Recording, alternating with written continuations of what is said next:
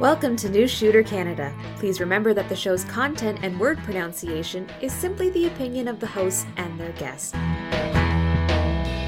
I like guns, and I like being free. Because I'm armed, you can't take that from me, and you should know it. Hello and welcome to New Shooter Canada, episode 218. I am your hostess this evening, Amanda, and I have my two amigos with me, Josh and Mike. Good evening. Hello. Hi. How are you doing tonight?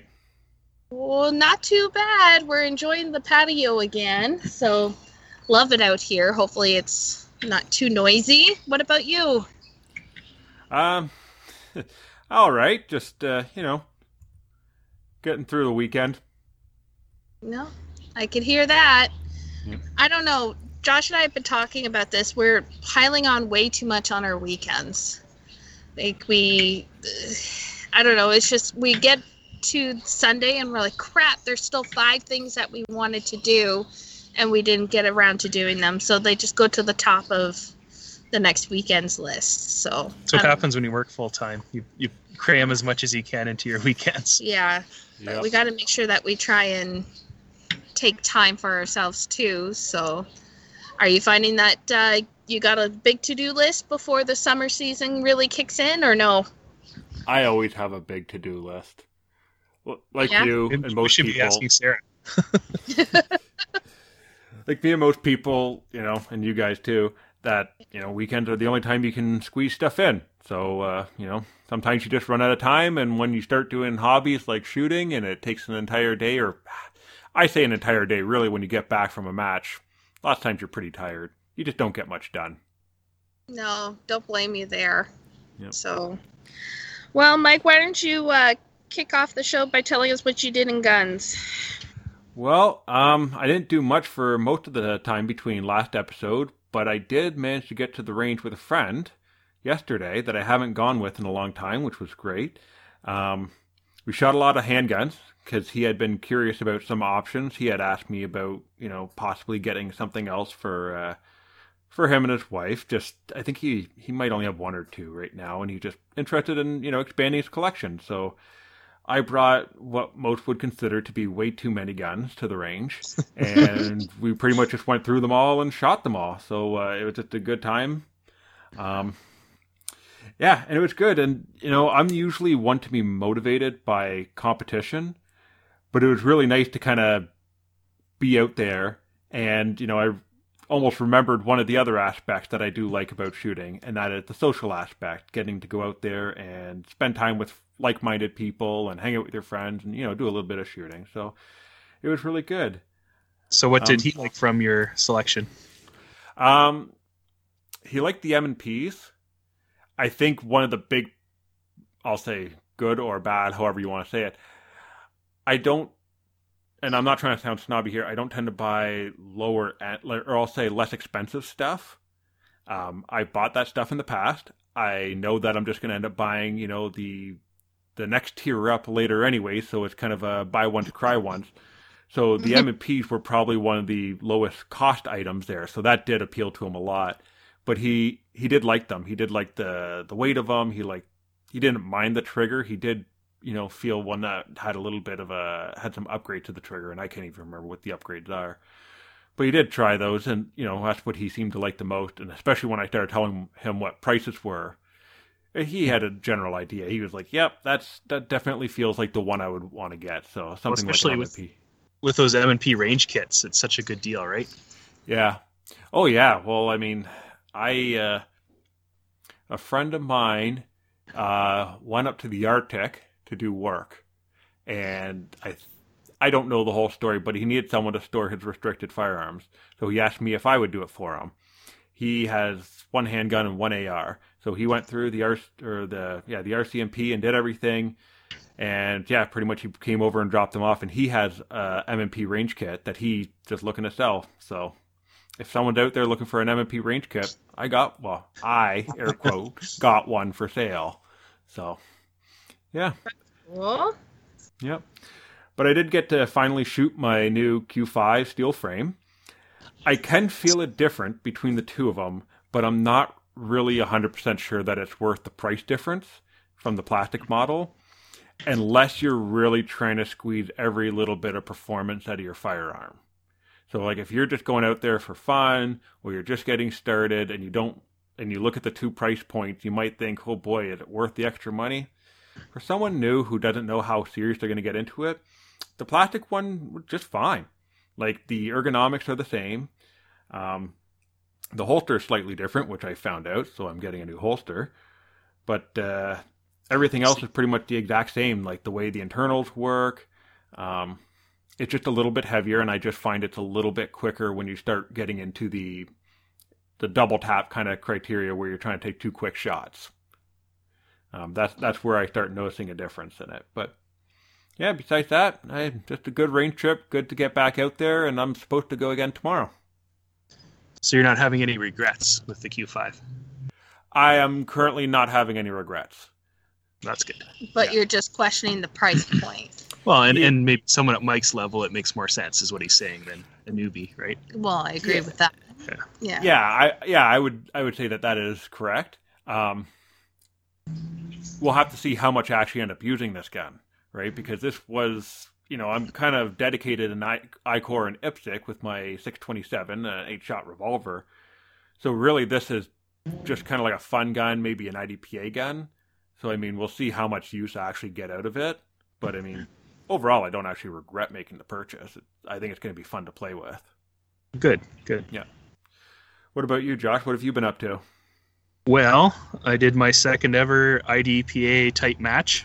It's not an official IDPA match, as we've discussed in other episodes, and I heard Andrew talking about how he actually did receive some correspondence about him actually using IDPA on Practice Score. So I think he's going to be changing how he lists that, which I thought was a little bit silly, but it's a protected thing, I guess. So teach their own. Yeah. Well, one of the reasons why I've heard I'll say the problem with that is if Andrew decides to say, you know what, we don't really care about, I don't know what, let's say something dumb like the 180 rule, right? And someone gets shot and they say, hey, this guy got shot at an IDPA match, and then they look at it and they say, well, he wasn't even following the rules. They don't want to get that bad press. That's smart. Yeah, I didn't really look at it from that way, but yeah. Sorry, continue on. Oh no, that's a good point. It was fun. I had fun, but I definitely didn't do so well. I think I did better last time. It was a little more intense than the first time because that one was indoors and there wasn't as much room. We're basically just kind of moving side to side, right? But this one here, we actually got to move forward, and actually, people were actually running. So like it was pretty crazy. Yeah. It was definitely a lot different. I was kind of nervous in the morning because it was pouring rain here all morning, and I thought, well, it's in Guelph, so it's a bit of a drive. Maybe the weather's different there, and it just poured for my whole drive. I'm kind of thinking, oh man, this is gonna suck. And then I get there, and I'm kind of waiting under the enclosure and watching the guys set up. And just as they finished setting up, and about 10 minutes before we were supposed to shoot, the sun came out and it got warm. And it was almost like a sign, right? Too bad George isn't here; he could back me up. But it was really good, and there wasn't a lot of people too. So this was a little bit of a different. I'm not sure why they do this. Maybe just to kind of set things up and see how they're working. Maybe, but they've listed all the matches on Saturdays, but they've always given a Friday afternoon option of 2:00. So I signed up for all those 2:00 ones, and I thought I could just take a half day off work and drive from work and grab my stuff and go, and then I can not use up my whole weekend like you were saying earlier about you go to a match and it's your whole day gone, right? Yeah. So I signed up for that, and it worked out really well. There was only 9 shooters plus staff, and we kind of just it was a more relaxed atmosphere, right? Where everybody kind of knew each other, and we were just kind of, I don't want to say goofing around because that's a bad thing to say on the range, but it was just for fun, right? And it was a nice way to get into it. I didn't have to worry about people really being crazy about their scores or anything else. Like, we were just there to get together and have fun and do this match. So it was pretty awesome. So I'm glad I signed up for those Friday ones, because it was definitely more structured when there was a lot more people, right? Because I forget how many squads they have on Saturday, but there was quite a few more. So so there were more shooters, just not that day. That's correct. Right. That's okay. Right. So it was going all day today. Okay. but I signed up for the early one on Friday. And I think maybe that's why, just to see how the stages work. I'm not sure why they do that, but it was pretty cool, I thought. So the first stage, that's the only one that Benny filmed because he was helping out and doing stuff. So you got to see that. I don't know if I looked any faster. I don't think I really looked any faster. I don't think I've improved since the last one, but it was kind of neat because it was just pretty much just walking forward on that one. And that was my best stage. And it kind of went downhill from there. I don't know. The second stage was a little more or side-to-side movement, shooting almost all through ports. So that was interesting. And then the third stage is where I really fell apart. Oh, no. Because it was, I think I sent you some pictures. It was just basically, it was just a long strip. I think started at the 50-yard line and went in, and there was barrels and targets. So there was a target behind each barrel, and they were all lining each side of the range. So as you walked or ran, you would stop and you'd shoot each one on each side all the way to the end. And then on the end, they had a wall set up with a port on the bottom. So you had to either go prone or on your knees and shoot 5 targets through the port. Ooh. So that was a little bit much for me. I actually tried to run. There was a bit of a gap between some of the targets, and I thought, okay, I'm going to make up some time. I'm going to run. And this is an important lesson for properly fitting gear, because the weight of my belt was actually pulling my pants down a little bit. So I had that in the back of my head to worry about. So I was like, okay, slow down. So I slowed down, and I think I was all right. Nothing fell down, but it was going, because I had, at that point, I think I had three loaded mags on my belt. So it was pretty heavy. I was just on my first mag, but there was that. And then I wasn't sure what to do at the end port.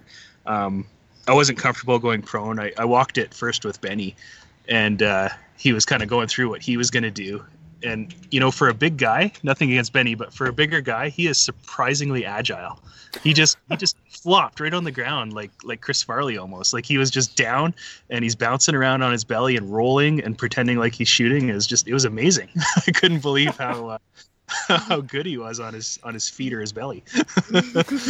But he did prone, and it was it worked out well for him, but I just didn't feel comfortable with that. And then that is where I dropped to my knees when I was shooting the stage, and I had all these failures. I was getting stovepipe after stovepipe, and I couldn't figure out what was wrong. And I was thinking maybe my gun was dirty, but then I started thinking, as I slept on it, and I was thinking in the morning, maybe the way my arms were braced on the port, because for a little bit I was almost bracing my upper arms on the port and looking through the snow fence at the sights, because I couldn't get low enough to feel comfortable.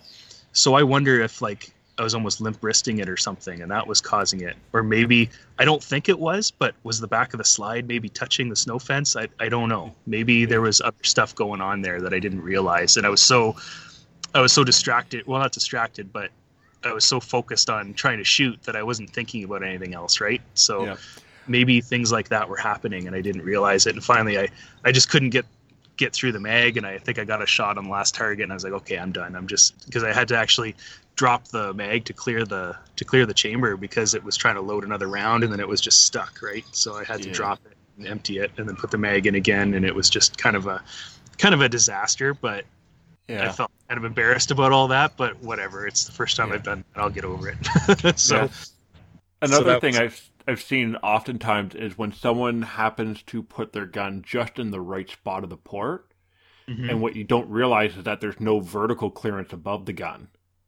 So what will happen is brass will bounce off the top and come back down. Oh, really? As opposed to getting, chucked away. Yeah. I've seen things like that. Like, once again, I don't know how your actual setup was, but my gun was actually through the port, and that wasn't the issue here, but maybe it was impacting it in some other way, or I'm not sure. Yeah. I don't know. One of those things to practice, right? That was the most challenging part. I've shot on my knees before, but PPC, right? So you're just standing there or kneeling there and just shooting straight in front of you. This was a lot different. I've definitely never done that before. And maybe prone would have been the right move. There was a couple of people who did that, but majority of people went on their knees. But it's something to play with anyways, right? Yeah, there's a lot of people don't like going all the way down prone, And Yeah. for some people, it's just because they have too much trouble getting back up at the end. Well, that's what Sometimes surprised me about Benny. He just bounced. He was great. Well, usually it's not going down that people have trouble. It's when they have to get back up Yeah. at the end. And that's why also a lot of people tend to practice kneeling or crouching, because if that's not the last spot that you have to take shots from, then you still need to get up and keep going. Yeah, So- right. Well, I think my problem, when I walked the stage, I tried laying down, and I feel like the targets were almost too close. Like I couldn't arc myself up high enough. I don't know if it was just I just wasn't doing it right. I don't know, but I felt if the targets would have been a little bit farther away, I would have been able to go prone a lot easier. Yeah. I understand what you're saying. You're saying like the angle that you had to shoot upward at the target. Yeah. It just seemed yeah. extreme. Yeah. Yeah. But Yeah, then again, it's- Benny was like laying on his side even, right? So Yeah. he wasn't just laying there on his stomach. So maybe if I had done something like that. Laying on your side is easier to aim higher because you just rotate your whole body. Whereas when you're laying, I can't remember what that's called, but when you're laying right in line with your target, it's harder because now you have to almost like use your back muscle to like pull your upper body up to keep your whole upper body like in alignment. Or you end up just driving your elbows into the ground and you end up holding the gun like 6 inches from your face. Right.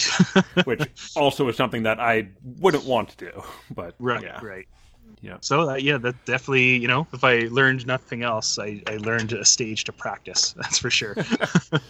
But that was the most challenging, and it was fun. I could have shot again, but I didn't bring enough ammo with me, and my pride was a little bit hurt after that last stage. So I was like, okay, I'm just gonna pack up and I'm gonna go. I had enough because the adrenaline was going, and I was just tired, and I don't know, didn't have a great lunch, and I was like, that's it. Yeah. But what else was I gonna say about that? I guess that's about it. That's about all for that match. And then tomorrow, the big day is finally here. It's Maple Seed tomorrow. So I don't know. We're not really prepared for that either. But, No. That's a good But- start. yeah, but at least I on the way to the match there, I stopped at Select Shooting and I got us some ammo. We were kind of low on ammo, so I got us a couple of bricks and got Amanda another mag for her Ruger. And Benny brought me his New Shooter Canada stylish sling, so she'll be all set up with that. Yeah. So thank you to Benny for that. That's great. Yeah. And that's all I have to say about that. Well, yeah. So thanks, Benny. I really appreciate that. But I'm gonna say that I haven't done a whole lot in guns. Josh has done way more than I have. But with Maple Seed tomorrow, I'm super nervous, but I'm sure it'll be a lot of fun.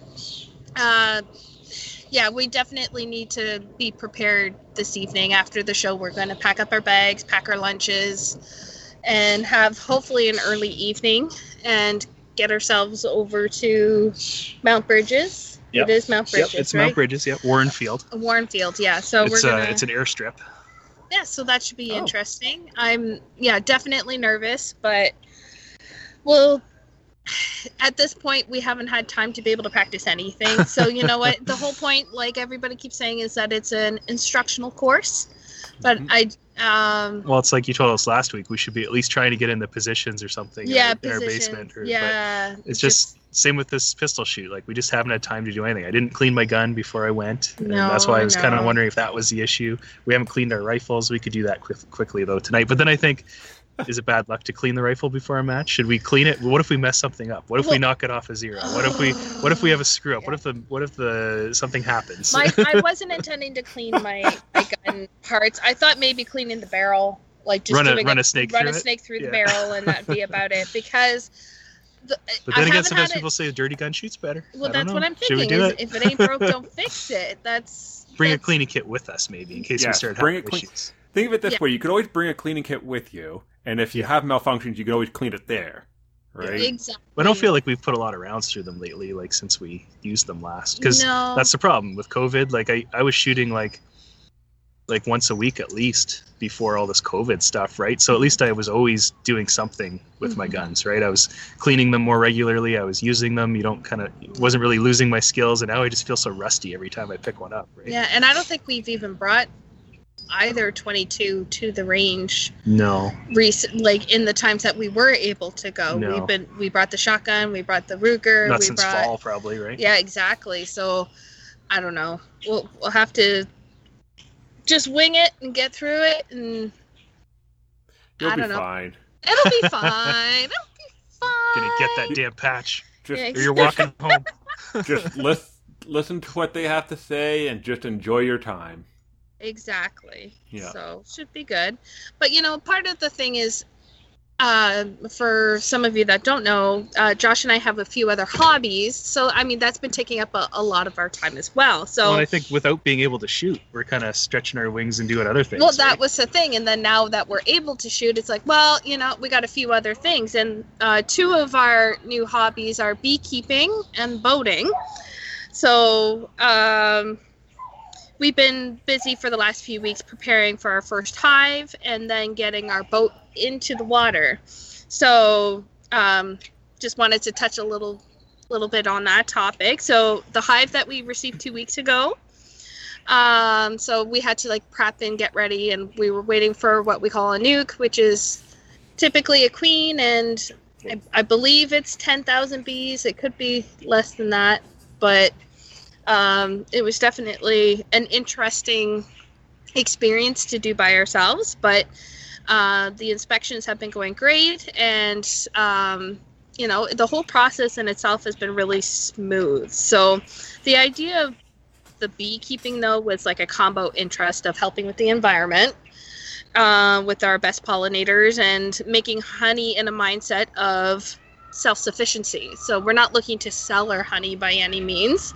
but it's more about that whole prepper homesteader mindset is, what can we do to provide for ourselves? So it's actually surprisingly relaxing. it is. I was semi-terrified, but it's actually really relaxing.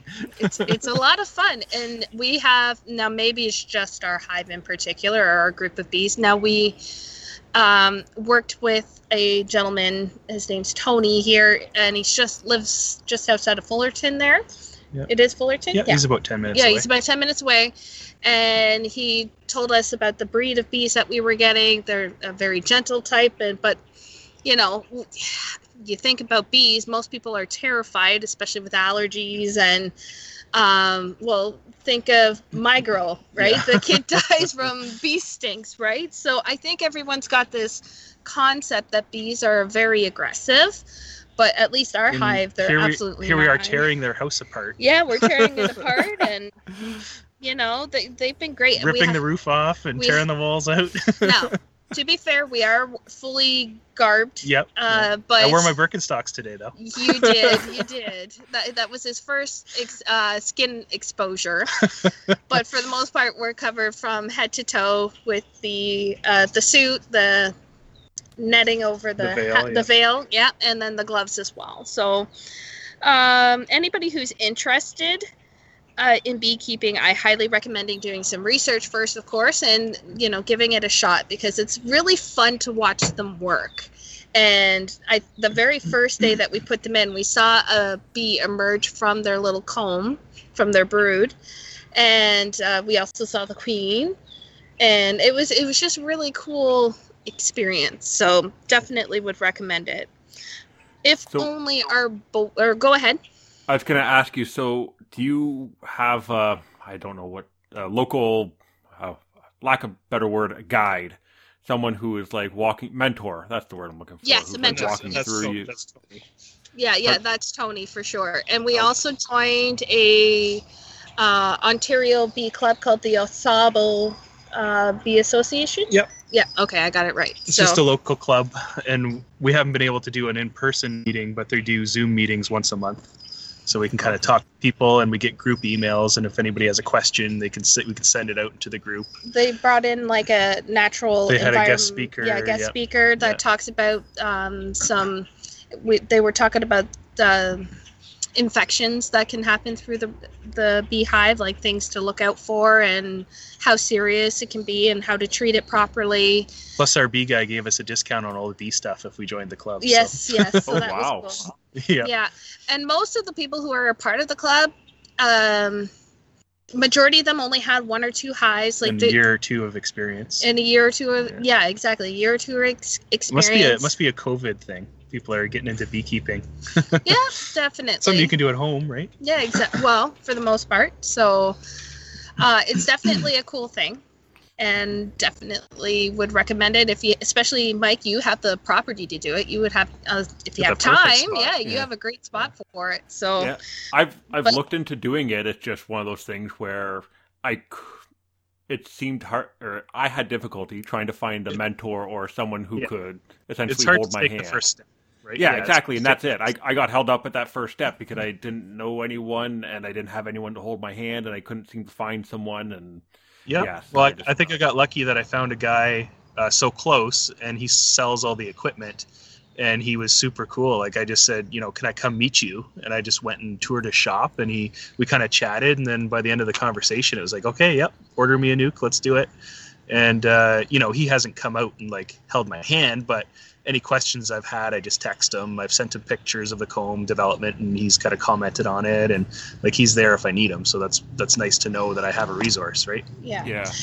Definitely there for the questions, but he wasn't there. Yeah, he kind of just said, go off, have fun. It's not that hard. Go do it. It isn't really that hard, right? It's not. The bees know what to do, right? Exactly. You would hope. The bees do all the work for the most part. I feel like some people, now it's a personal opinion, of course, that some people micromanage their hives. They want to control how many drone bees there are, or they pull out every frame. They pull out every frame and check every single frame, and or they'll check twice a week. Some people only check it twice a year. Like everybody's got their own style of doing it. Yeah. So I think we like the let the bees be bees kind of thing. And we do check once a week. That's our priority. Is just to make especially sure. now, I'll make sure they're still there. Yes. So it's definitely a cool thing. So anybody want any more information, I'd be happy to share it. So what kind of range? Once again, I'm not going to use this word correctly, but what's like the range that you'd have to be worried about them being likely to sting you? It really depends. Like from the hive. You know what? It really depends on the hive. The girls came to see what the hive looked like, and were standing 10 feet away, and nothing came out. They didn't bother them whatsoever. We were standing right beside the box without opening it, and we had a couple bees fly around, but they weren't in an aggressive manner. But it really depends on your breed, and it's different hives have different temperaments, right? Like some are super chill, and I think ours are. Yeah. But then you read about other people, like even Tony was saying he got some Italian bees, and he couldn't get within 20 feet of them, and they were coming out. The guard bees were coming out to sting him, and it just depends, right? We have buckfast bees, and they're super docile. But even within those, it depends on the queen's genetics too, right? Some people have requeened their hives because they wanted to, get rid of that aggressive tendency and put a queen who's hopefully more docile in there, and that changes the temperament of the hive eventually, right? Oh, wow. So the more chill they are, the more likely you can go in and handle them. And some people depends on where you put them. Some people have to mow the lawn around them too, right? And some people say I can't do it, and some people are right up there with a whippersnapper, right? So it just depends. It really does. I originally thought I could put it at the back of my property, but I thought, what's their range? Are they going to be, I'll say, not even necessarily aggressive, but like the likelihood of them wandering over and causing problems for like me and the kids in the backyard, right? Yeah. And I really doubt you'd have a problem if you just put them 40 feet away. You'd probably be fine. Well, I'd probably put them 300 yards away. That would be absolutely no issue. Yeah, that would be an issue at all. And I mean, they're not going to come out in swarms because they only have the collectors, and that's only a portion, and they're going to spread out. And in their encirclement, they just don't come out one way. Now, if you planted some plants closer to that area, like something that they can pollinate. What is it? What do they say? Like they generally go a mile anyways. They go about a mile in their radius. So, and really and truly, as long as you're not swatting at them or making them. He really wants nothing to do with you. They really don't. And long as you're not swatting at them, they're very Or she, easy. it should Or say she. Yeah, she. Yeah. Because majority of the hive is female, so Yeah.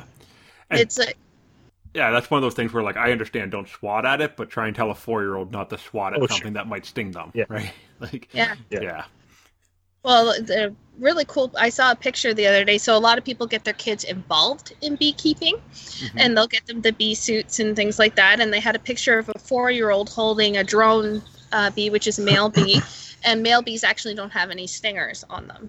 And they're usually just hang out in the hive until the end of the year when all the ladies kick them out. So But until that time, they have a lot of fun. yeah, they have a lot of fun in between. So, yeah, they do. So they get to eat and they get cleaned by the workers, and they're well taken care of right up until the fall.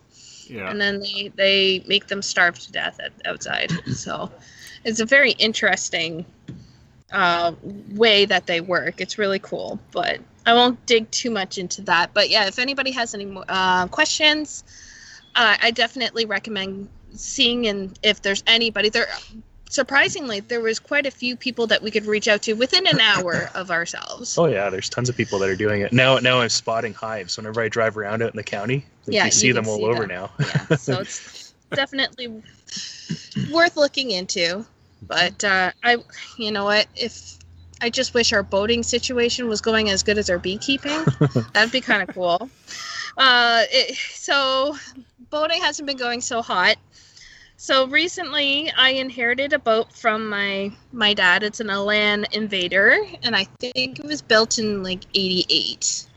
Am I right? Yep. Yeah. Late 80s, early 90s. Late somewhere. 80s, early 90s, yes. So we were really excited because it opened up for opportunities for activities with the kids. So like fishing, swimming, tubing, and just in general touring around the water. It's one of my favorite things to do. So my dad was just like, you know what? If you and your sister can get some more use out of it and then you can split the cost, it's not a big deal. I'm giving you a boat. And I'm like, how wonderful. So That is wonderful. it is wonderful. But So, boats are money pits. boats are money pits, FYI. So we went to go put the boat in, and you know, all of us were kind of saying, "Oh, we should maybe start it before we went to the lake." But we but we- picked it up from a guy. We picked it up from a guy who, you know, double checked our batteries and got it started. Everything seemed okay. We get to the loading dock and it wouldn't start.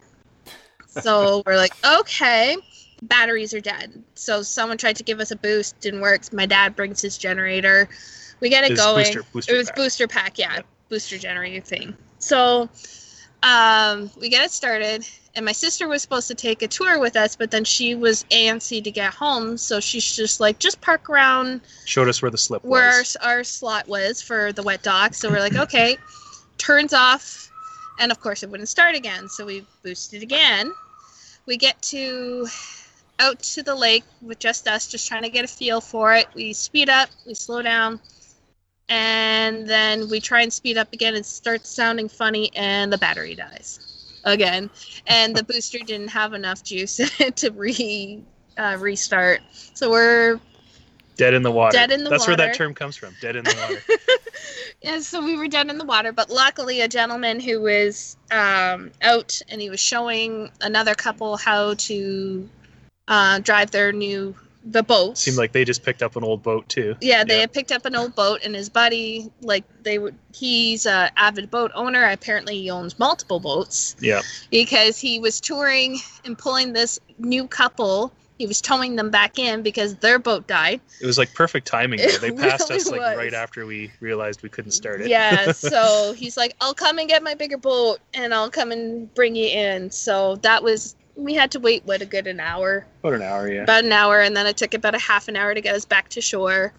So, I mean, it was definitely an interesting experience, and Yeah, it's interesting trying to dock a boat without any power. They just tried to kind of like launch us in the right direction and throw the rope at some ladies on the dock. And, oh yeah, that was fun. and then I didn't have the end tied on well enough to the boat, and it just flopped into the water. So they were trying to fish it out with the oar.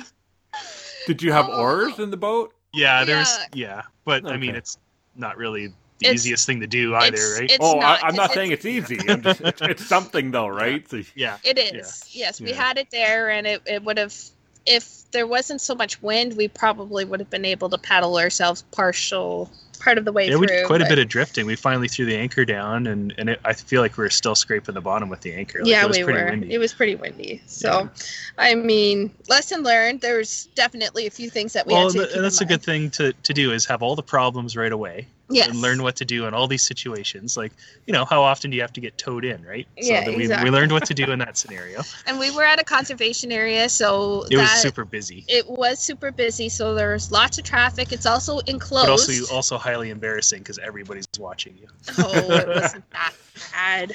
It wasn't that bad, but it was definitely cool. So I forgot the gentleman's name, but thank you so much. That mystery boater. Mystery boater, and he was definitely giving us some tips on how to tie the ropes as well, and Yeah. it was really cool. So I have some experience, but it's been a few years, so Oh, and I haven't really done much boating since I was a teenager, so. yeah, so that was fun. But I mean, it definitely keeps us energized, and I highly recommend that people just get out and try stuff. Like that's, Yeah. I think that's my point is, guns are wonderful. I love the community, but there are so many other things you can do as well. So, and Being that yes man, right? Just being do that it. yes man or yes lady, right? Go So- shoot that IDPA match that you have no business shooting. Go do it. Exactly. Well, But Or with, not IDPA. Sorry, I didn't say that. no, you didn't. Pistol match. Action Pistol match. Action. I like that. Action pistol match. I like Yeah. it. But with all these hobbies and things, it's one thing to,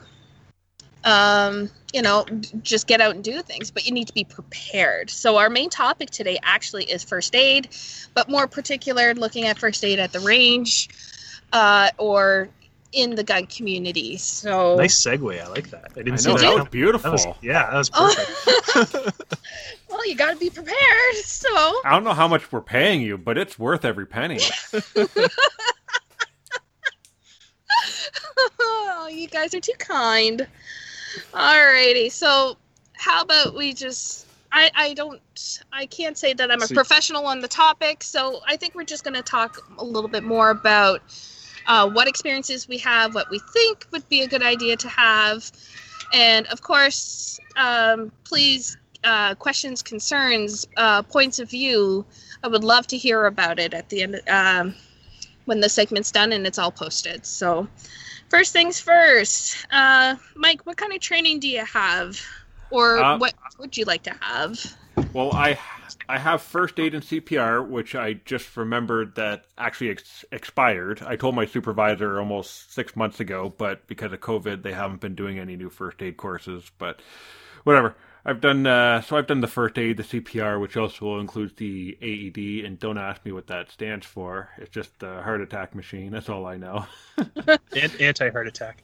Yeah. Sorry. Yeah, good point. Anti-heart attack machine. But yeah, I got all that through work. When I originally signed up for it from work, because it's not required, I got it more for at the range, which, I wasn't nearly as concerned, mostly because if you ever go shoot a match, you're going to find a lot of cops and firemen and, paramedics and like people who have way more training who, should definitely be stepping in way before I do.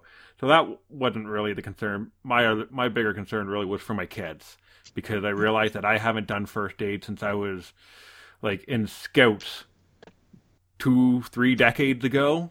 So I thought, it's a good time to go get a refresher on everything and be ready for kids, pretty much.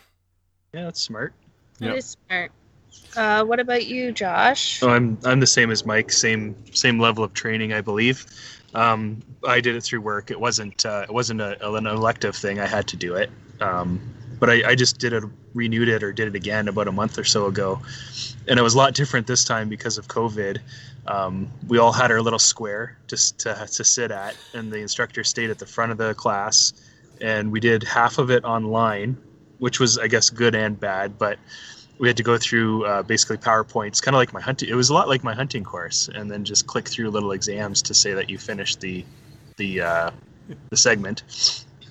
And then we just basically had an in-class refresher, and then we learned how to wrap bandages and things, but we couldn't do it on someone else. We had to do it on ourselves. So it was really awkward because how do you can put a sling on yourself, and I guess you should know how to do that, but it was pretty hard to do, and wrapping wounds and things. I feel like it would have been a whole lot better if we could have done it with a partner, but because that's what I remember doing the first time.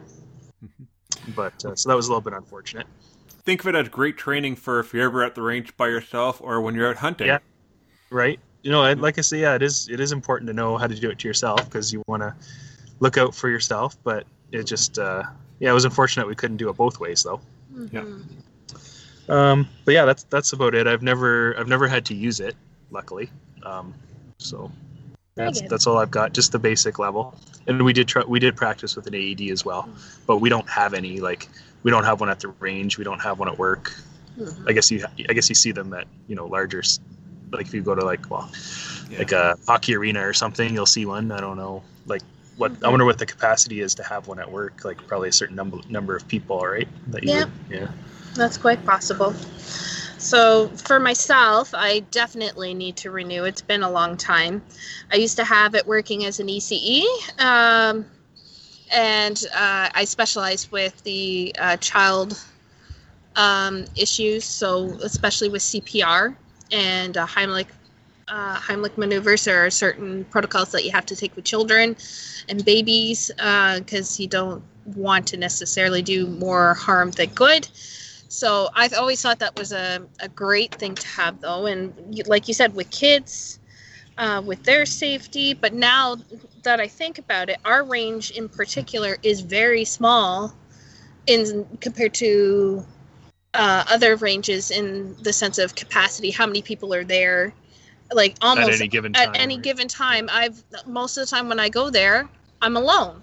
So, if I find somebody who's unconscious or needs help, then I'm going to be that point where I can help somebody.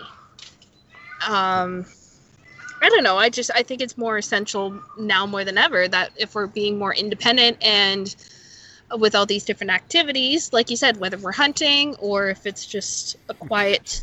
Stranded on a boat. Yeah, stranded on a boat. You never know. So could happen. Yeah. So next question then. What does your range have for supplies? So what about Josh? What does our club have? Oh, just your basic first aid kit, as far as I've ever really looked through. We have a box that says gun wound kit, but I've never opened it. I don't know what's in there. I do. It's in a range can. Yeah. I don't know what's in there. I don't know. Maybe I should take a peek one day. But we've got just your normal wall-mounted big metal first aid kits. That's just gauze and tape and scissors and tweezers and things like that. Nothing beyond that, really. And is that down on the range, or is that like in your clubhouse? No, there's one on the indoor range. There's one mounted to the wall right at the indoor range, just in the safe area. Mm-hmm. And then outside, there's one in a little.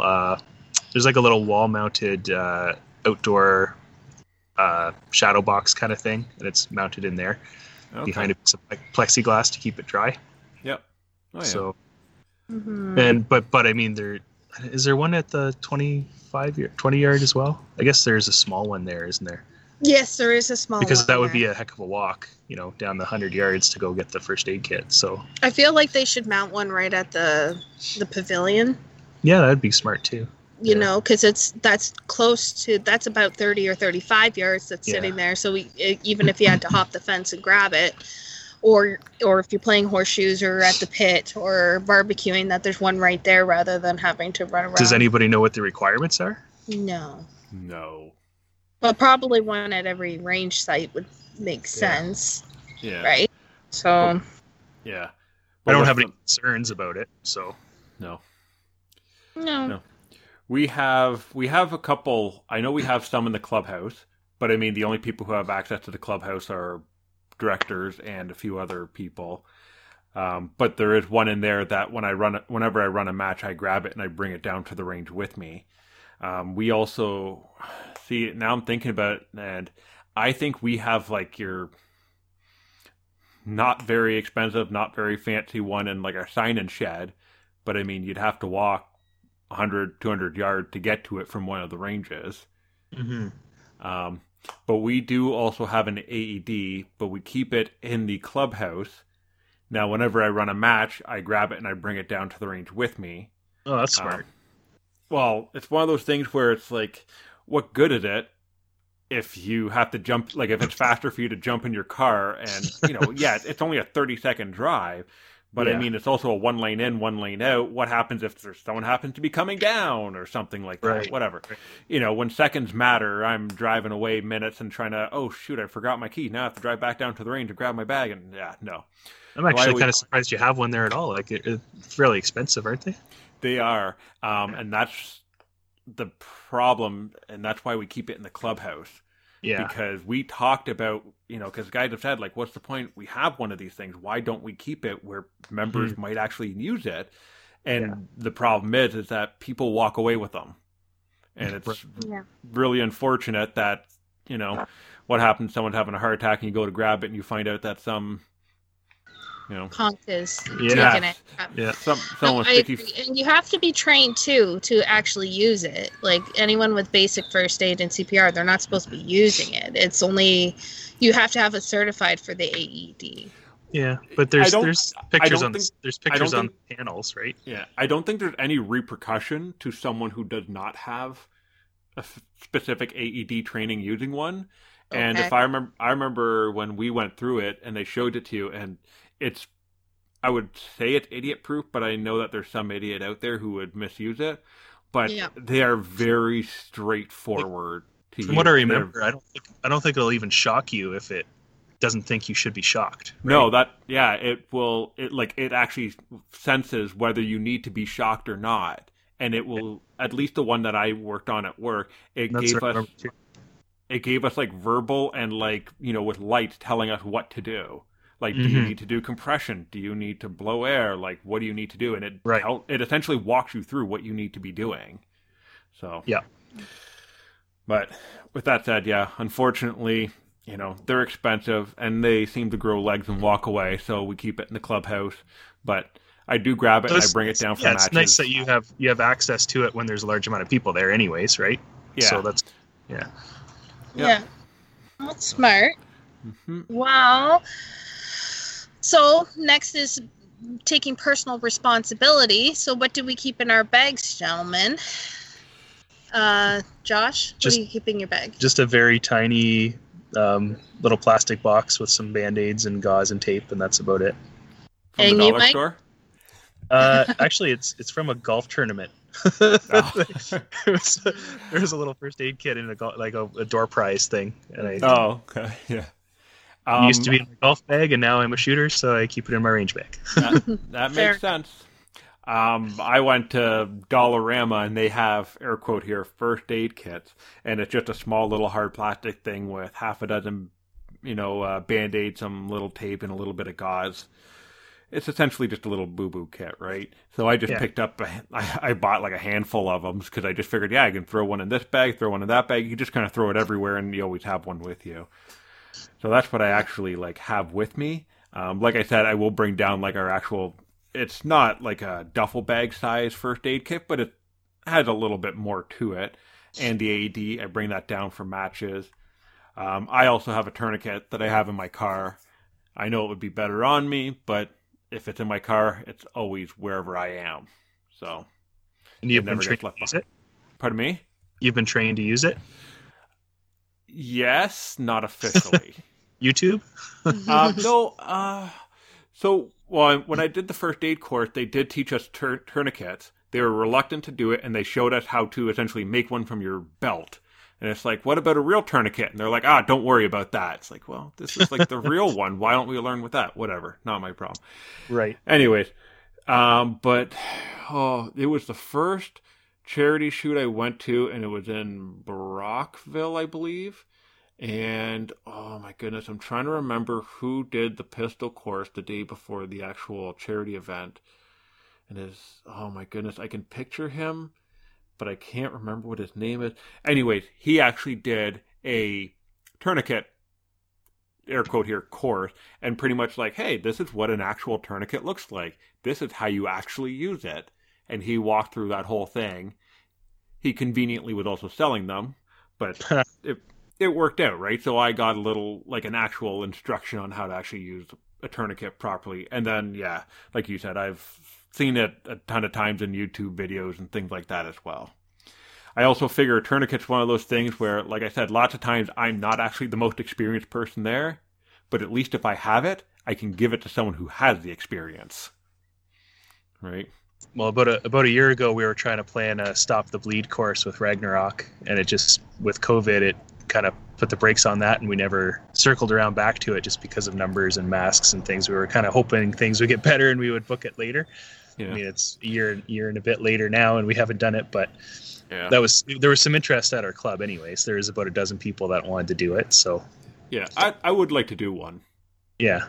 I think I would too. So for myself, I was thinking about it. I didn't think I had anything in there, but then I forgot that I have a small one. My current work used to give out little first aid kits, as kind of like just the same as they would give out pens and such like that. So they used to give out little first aid kits. So I had popped one in there, and I do have safety pins, some Band-Aids, some alcohol wipes, and I believe also a needle and a thread in there. So for whatever that would come in handy with. But, it kind of makes me think then, should we be taking more personal responsibility, or should we be taking first aid a little more seriously at our clubs? And I know at work, like, you're supposed to have at least 2 people on site who have their first aid at all times. Well, that's why I wondered what the requirements were, right? Like, if there's anything there, I should look that up. I should know these things. Yeah, so I don't know. I just thought that was interesting. But maybe because it's a recreational self-serve situation that we have, it's a little different. It's just kind of like when you go swimming at a private pool or at a hotel, it's used at your own risk. Yeah. In the States, they started taking more responsibility. If it has more than 6 feet deep, then they're supposed to have a lifeguard on duty. And you're not allowed to swim in the pool unless the lifeguard is there. So, yeah. So I know when I went to Syracuse, that was the thing. So we had personally went to a hotel for a pool because we were driving from Rhode Island back home. And yeah, that was the thing. So they were renovating, and the pool was 9 feet, and we weren't allowed to swim while they weren't there. And that was very frustrating. Yeah. So, I mean, it was definitely an interesting experience. And then, so, like, there's the responsibility of the facility, and then there's our own personal responsibility and being more aware of our surroundings. So I feel like the more I think about it, the more that I need to brush up on that myself. How do you guys feel? Do you feel comfortable with your level of first aid? Even though I just took the training, I really don't. I mean, it's like anything else that if you've never had to do it, it's different when you're under pressure, and if someone's bleeding and hurting, and there's all these different outside factors, it would be tough to do, I think. And I think I would be, not to say Mike wouldn't, but like he said, maybe there's someone else in the group that is better qualified, like a first responder, and maybe just let them take the reins and help out where you can. I think I would be more willing to step back in that scenario, but obviously if somebody would help out, help them. But yes, of course, I wouldn't be the first guy running to help, I don't think, just because of the confidence level, and I wouldn't want to hurt somebody more than what they're already hurt. No, I understand. Yeah. No, I definitely don't feel confident. Like, if something ever happens, I am like, yes, I will help you, but only if no one else steps up to do it. Sometimes I've been to matches where they say, like, oh, who here is, whatever, a certified paramedic or whatever, so that they can be the person that we call, or who has first aid training. I never put my hand up. Yeah. Right? Because I do not have the confidence to be the one to be called on. Like, I got this for when I'm the last person available, pretty much. Right? Yeah. Yeah. So. But well, I can understand that. Like, it's very nerve-wracking, especially when you don't have the experience. Even trained paramedics on their first few, I think it takes months or even years to a point where you kind of get yourself affiliated, and most of the time they end up putting paramedics at a very busy town or city. And to get the most experience, and then they bring those experienced guys to the smaller locations so that they're well equipped, they're prepared. If you throw a newbie in a quiet town, and then they tend to forget what their original education was, but at least if you have like real life experience, it's a little different, right? Yeah. So, Yeah. I don't know. I definitely wouldn't be comfortable, but I know you two have both said that you haven't had any experience where you needed a more serious first aid. That's right. No, luckily. No. Well, I did have a couple experiences, but the big one that I very urgently remember is the man who was having a seizure. His tongue had rolled to the back of his mouth, and so he had stopped and he started to foam. So at this point I had freaked out like everybody else did, but it was a quiet day at the mall. We had a big snowstorm. So he just happened to be waiting in the area where it was nice and warm, and I think he was waiting for a cab, and he was laying on his back, and you could tell that his tongue had rolled to the back of his mouth. So I had just put him into the rest position so that if he needed to vomit or anything like that, and hopefully open up his airway. So I turned him off to his side. I called security at that point, who have more onset first aid, helped clear the area until paramedics came. So you didn't actually like try to get his tongue out of his mouth? No. It was one of those things like you could see, and his lips were purple, and I'm just like, you need to turn him over. That was my gut instinct, was just to turn him over, because it looked like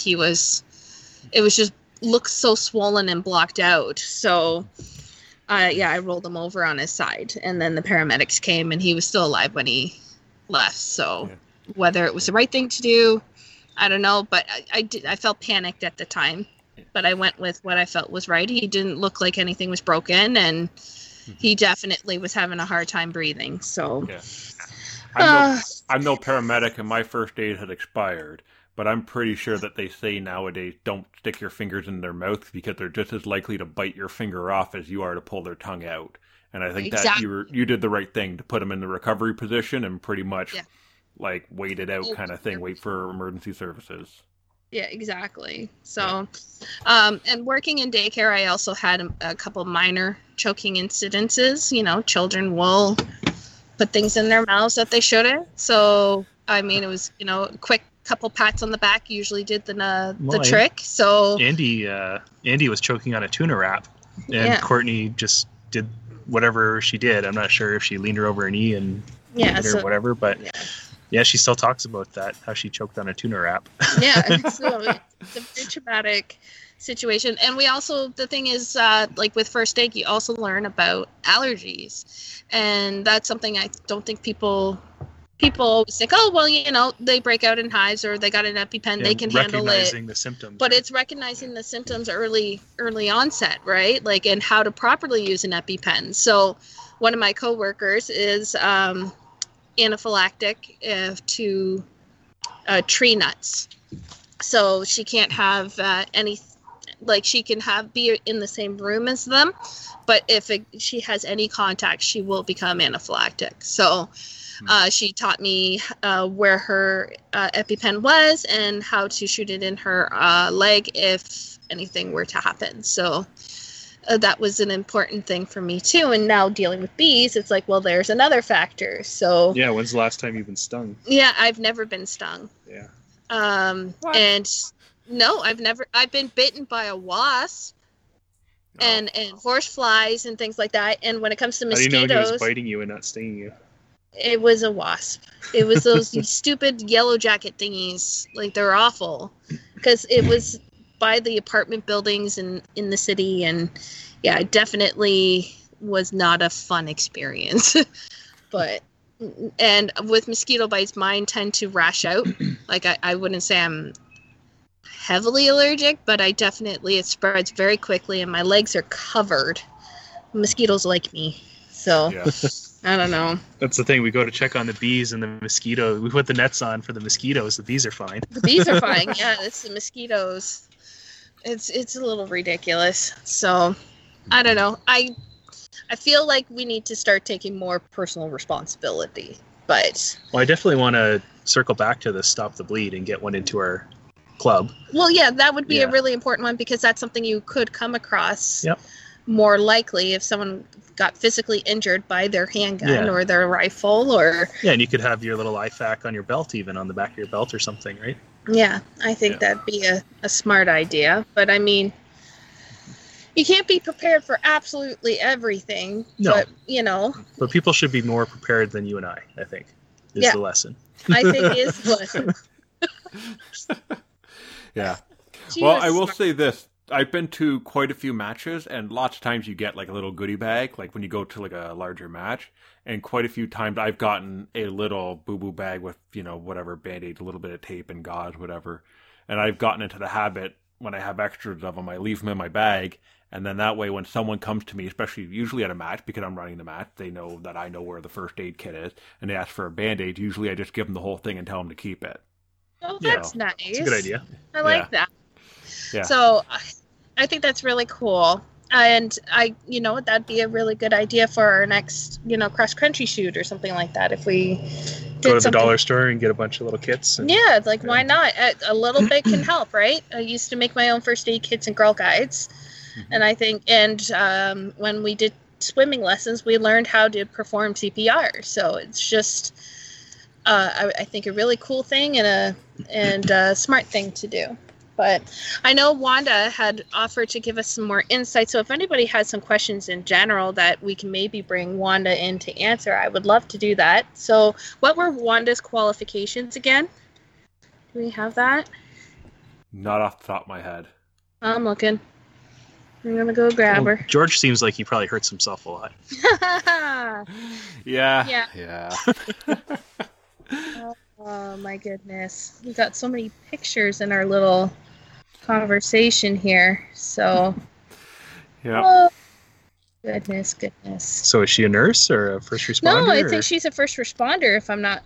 I know she was a 911 operator now, I think. Yeah. But I think she did something else previously before that. Yeah, hang on. Let's see here. Almost there. If I messaged you right now, it would go right down to the bottom. Yeah, don't do that. Please don't. I might have even gone past it. So, and, why don't you bring up, so we were chatting with Benny, and Benny had made an offer to our listeners there. Can you pull that up? And I gotta... Yeah, yep. And you let the guests know, or our listeners know. Yes. Where is it here? Guest to our podcast. Yes, on the Ragnarok website for first aid supplies. Use the code. Yeah. Yeah, you can use the Ben 10 in your checkout to get. I assume it's 10% off just because it has 10 in it. But that's great. It is BEN10. Use that in the discount code, and you'll get a discount off your medical supplies. That's perfect. So yes, Wanda is a retired first aid and CPR instructor and has been in the emergency services for 17 years. Awesome. We should have. Where was she? Come on, this was perfect for her. It would have been a perfect conversation, but I don't think the timing worked out well. Darn. And it's really cool because George is also taking a certified dog first aid responder. Yeah. And if you think about it, when we had our conversations about the dogs and the gun community as well. So that was kind of a nice little fit there too. So, as you know, not only humans need... Well, we'll have to do a part 2 sometime. Yes, we will definitely have to do a part 2. But if anybody has any questions or would like to share their thoughts, what is our email address there, Mike? It is host@newshootercanada.ca. Perfect. And you can also leave a note on our Facebook at newshootercanada.ca as well. And let's move on, gentlemen. We have a listener. We do. We have another listener. Can you believe it? This is awesome. So our listener writes to us and says, "Hello. Just wanted to let you guys know, instead of buying Pelican or similar price cases, check out Princess Auto impact-resistant storage cases." And he provided a link for us, which we will post in the show notes. They have gasket and a valve, and padlockable, and have phone inserts. They're also regularly go on sale for 40% off. I got the 10-inch and the 22-inch, and it's perfect for my handguns. Anyways, just thought you'd like to know. Keep up with the podcast and keep throwing in knife talk. Ciao from Flavio. Love that. Thank you, Flavio. Thank you, Flavio. I love that. So, closing comments. Do we have any? I remembered what I was going to say after I was done talking about my match. What? There was another revolver shooter there. Ooh. So you would have had some competition, Mike. That's awesome. Do you know what he was shooting? It looked like a 686, but I didn't get too close to see. But that's what it looked like to me. It looked like a Smith & Wesson. And he had moon clips. They're all on his belt, all the way around his belt, and he was picking them up afterwards. And and he actually had the vest on, the concealment vest. So he was, more of a IDPA shooter, I guess. Yeah. But he shot better than I did, so I don't know. But it was kind of cool seeing that, something a little different, and you could definitely tell the difference in the sound on the 38s than the 9mm. It was kind of neat. But, did you think his were louder or quieter, out of curiosity? Louder, I thought. Oh, he must be shooting like actual 38s then. Because like in IDPA, the power factor for revolver is 105, but I believe for semis it's 120 or 125. So technically, your round should be louder than the revolver stuff. But yeah. Well, it definitely sounded louder to me. I don't know. maybe just because it was different. Maybe I thought that way. But it was neat to watch. Yeah, it was cool. I was trying to pretend he was Mike, and since Mike doesn't shoot, I was just trying to. Yeah, that's Mike. That's my buddy Mike. Yeah. We do. What are you talking about? That's Dan. Wow. It'll be good when we can finally get together and do a shoot. It'll be, our first time meeting, and it'll be awesome. I just know it. So, got to get Josh's competitive side going, I think. It'll be a lot of fun. I'm definitely feeling down on myself, but also motivated. So I think it's going to come out. I think so. And I think once things settle down here and we get into a routine, then we'll be able to do some more dry firing and listen to our buddy Mike and Thomas with some ideas there. So that's awesome. Yes, Thomas couldn't be with us today, but Thomas, hoping to have you on next show. And I just wanted to say thanks, guys, for, being awesome and putting up with my ramblings today. I also want to say thank you to Benny for lending me the sling, and also for providing our listeners the code. Again, it's Ben10 on the Ragnarok website to get discount on first aid supplies. And thank you to Mystery Man who saved us on the water. That'd be great. Mike, do you have... if he actually exists? Oh, he does. Had a handlebar mustache. Yeah. And him and his wife were super, super nice. I really, and that's the whole other community that I'm looking forward to being a part of. So, Mike, do you have any shout outs this evening? My shout out's just going to be to Flavio for sending us in these cases. I was looking at them, and my problem would be that I wouldn't be able to figure out like spatial awareness of what will fit and where. But looking over them, they definitely do look very robust, and I'm sure they will definitely suit someone's needs. So thank you for sending that in. Yeah, they definitely look cool. And I did notice that Princess Auto says that they are a Canadian company. So I thought that's cool. Yeah, so I'm like all for Canada. So I really appreciate that. So. Yeah, and there is a air quote here, toolbox that is 44.5 inches long and doesn't look very deep. One might say it looks like a rifle case. Ooh, I like that. I'll get on their website. Yeah, absolutely. Yeah. What about you, Josh? Any shout outs this evening? Shout out to my friend Jeff Bell. He stopped by my work yesterday and he dropped off a Canadian Knife and Gear Challenge coin. So I thought that was a really nice, thoughtful gift there and collector's item. So thank you for that. And to my ex-brother-in-law, Rick, he came over and helped me diagnose the boat. He brought over some supplies and some tools and helped me check the voltage and all that fun stuff. So big shout out to him. He helped us a lot. Yeah, So, Rick's a really cool guy. I like him. yeah. And one more shout out to Mike for rucking his brains out while he had some days off there last week. Yeah, I love that. So tell us quickly what you achieved. What do you mean? I didn't ruck at all last week. Or 2 weeks ago? Was it 2 weeks ago? Oh, Yeah, that was, I think we talked about it on the last podcast. I did the Yeah, That you made it 10, to 10, 10, 20. 10 and 25? Oh, okay. Yeah. I guess I'm skipped ahead then. Come on, you haven't listened to last week's episode yet? No, I haven't. I'm actually 3 episodes. I'm just on the ladies episode right now. Oh my goodness. Oh, that's a good one. Yeah. Well, we definitely gotta pick up our rucking attitude here because we did absolutely George? nada. George, shout out to George too. He's doing like 10 kilometers, 11 kilometers. He's doing great. Yep. Hmm. Well, yeah, good job, George. Very, very proud of you, and he's definitely stepped up on that game. He's been a go-getter, so it's always good to have a good group to motivate, right? We got the kids some little backpacks, so we're hoping to get them more interested in coming out with us. So Yeah, absolutely. So, well, is that it, gentlemen? Have we covered all our bases? yep, I'm done shouting. You're done shouting? Yeah. Okay. Old man yelled at cloud. Oh, okay, Mike. Why don't you take us on out of here? There we go. Time spent at the range is time spent with family.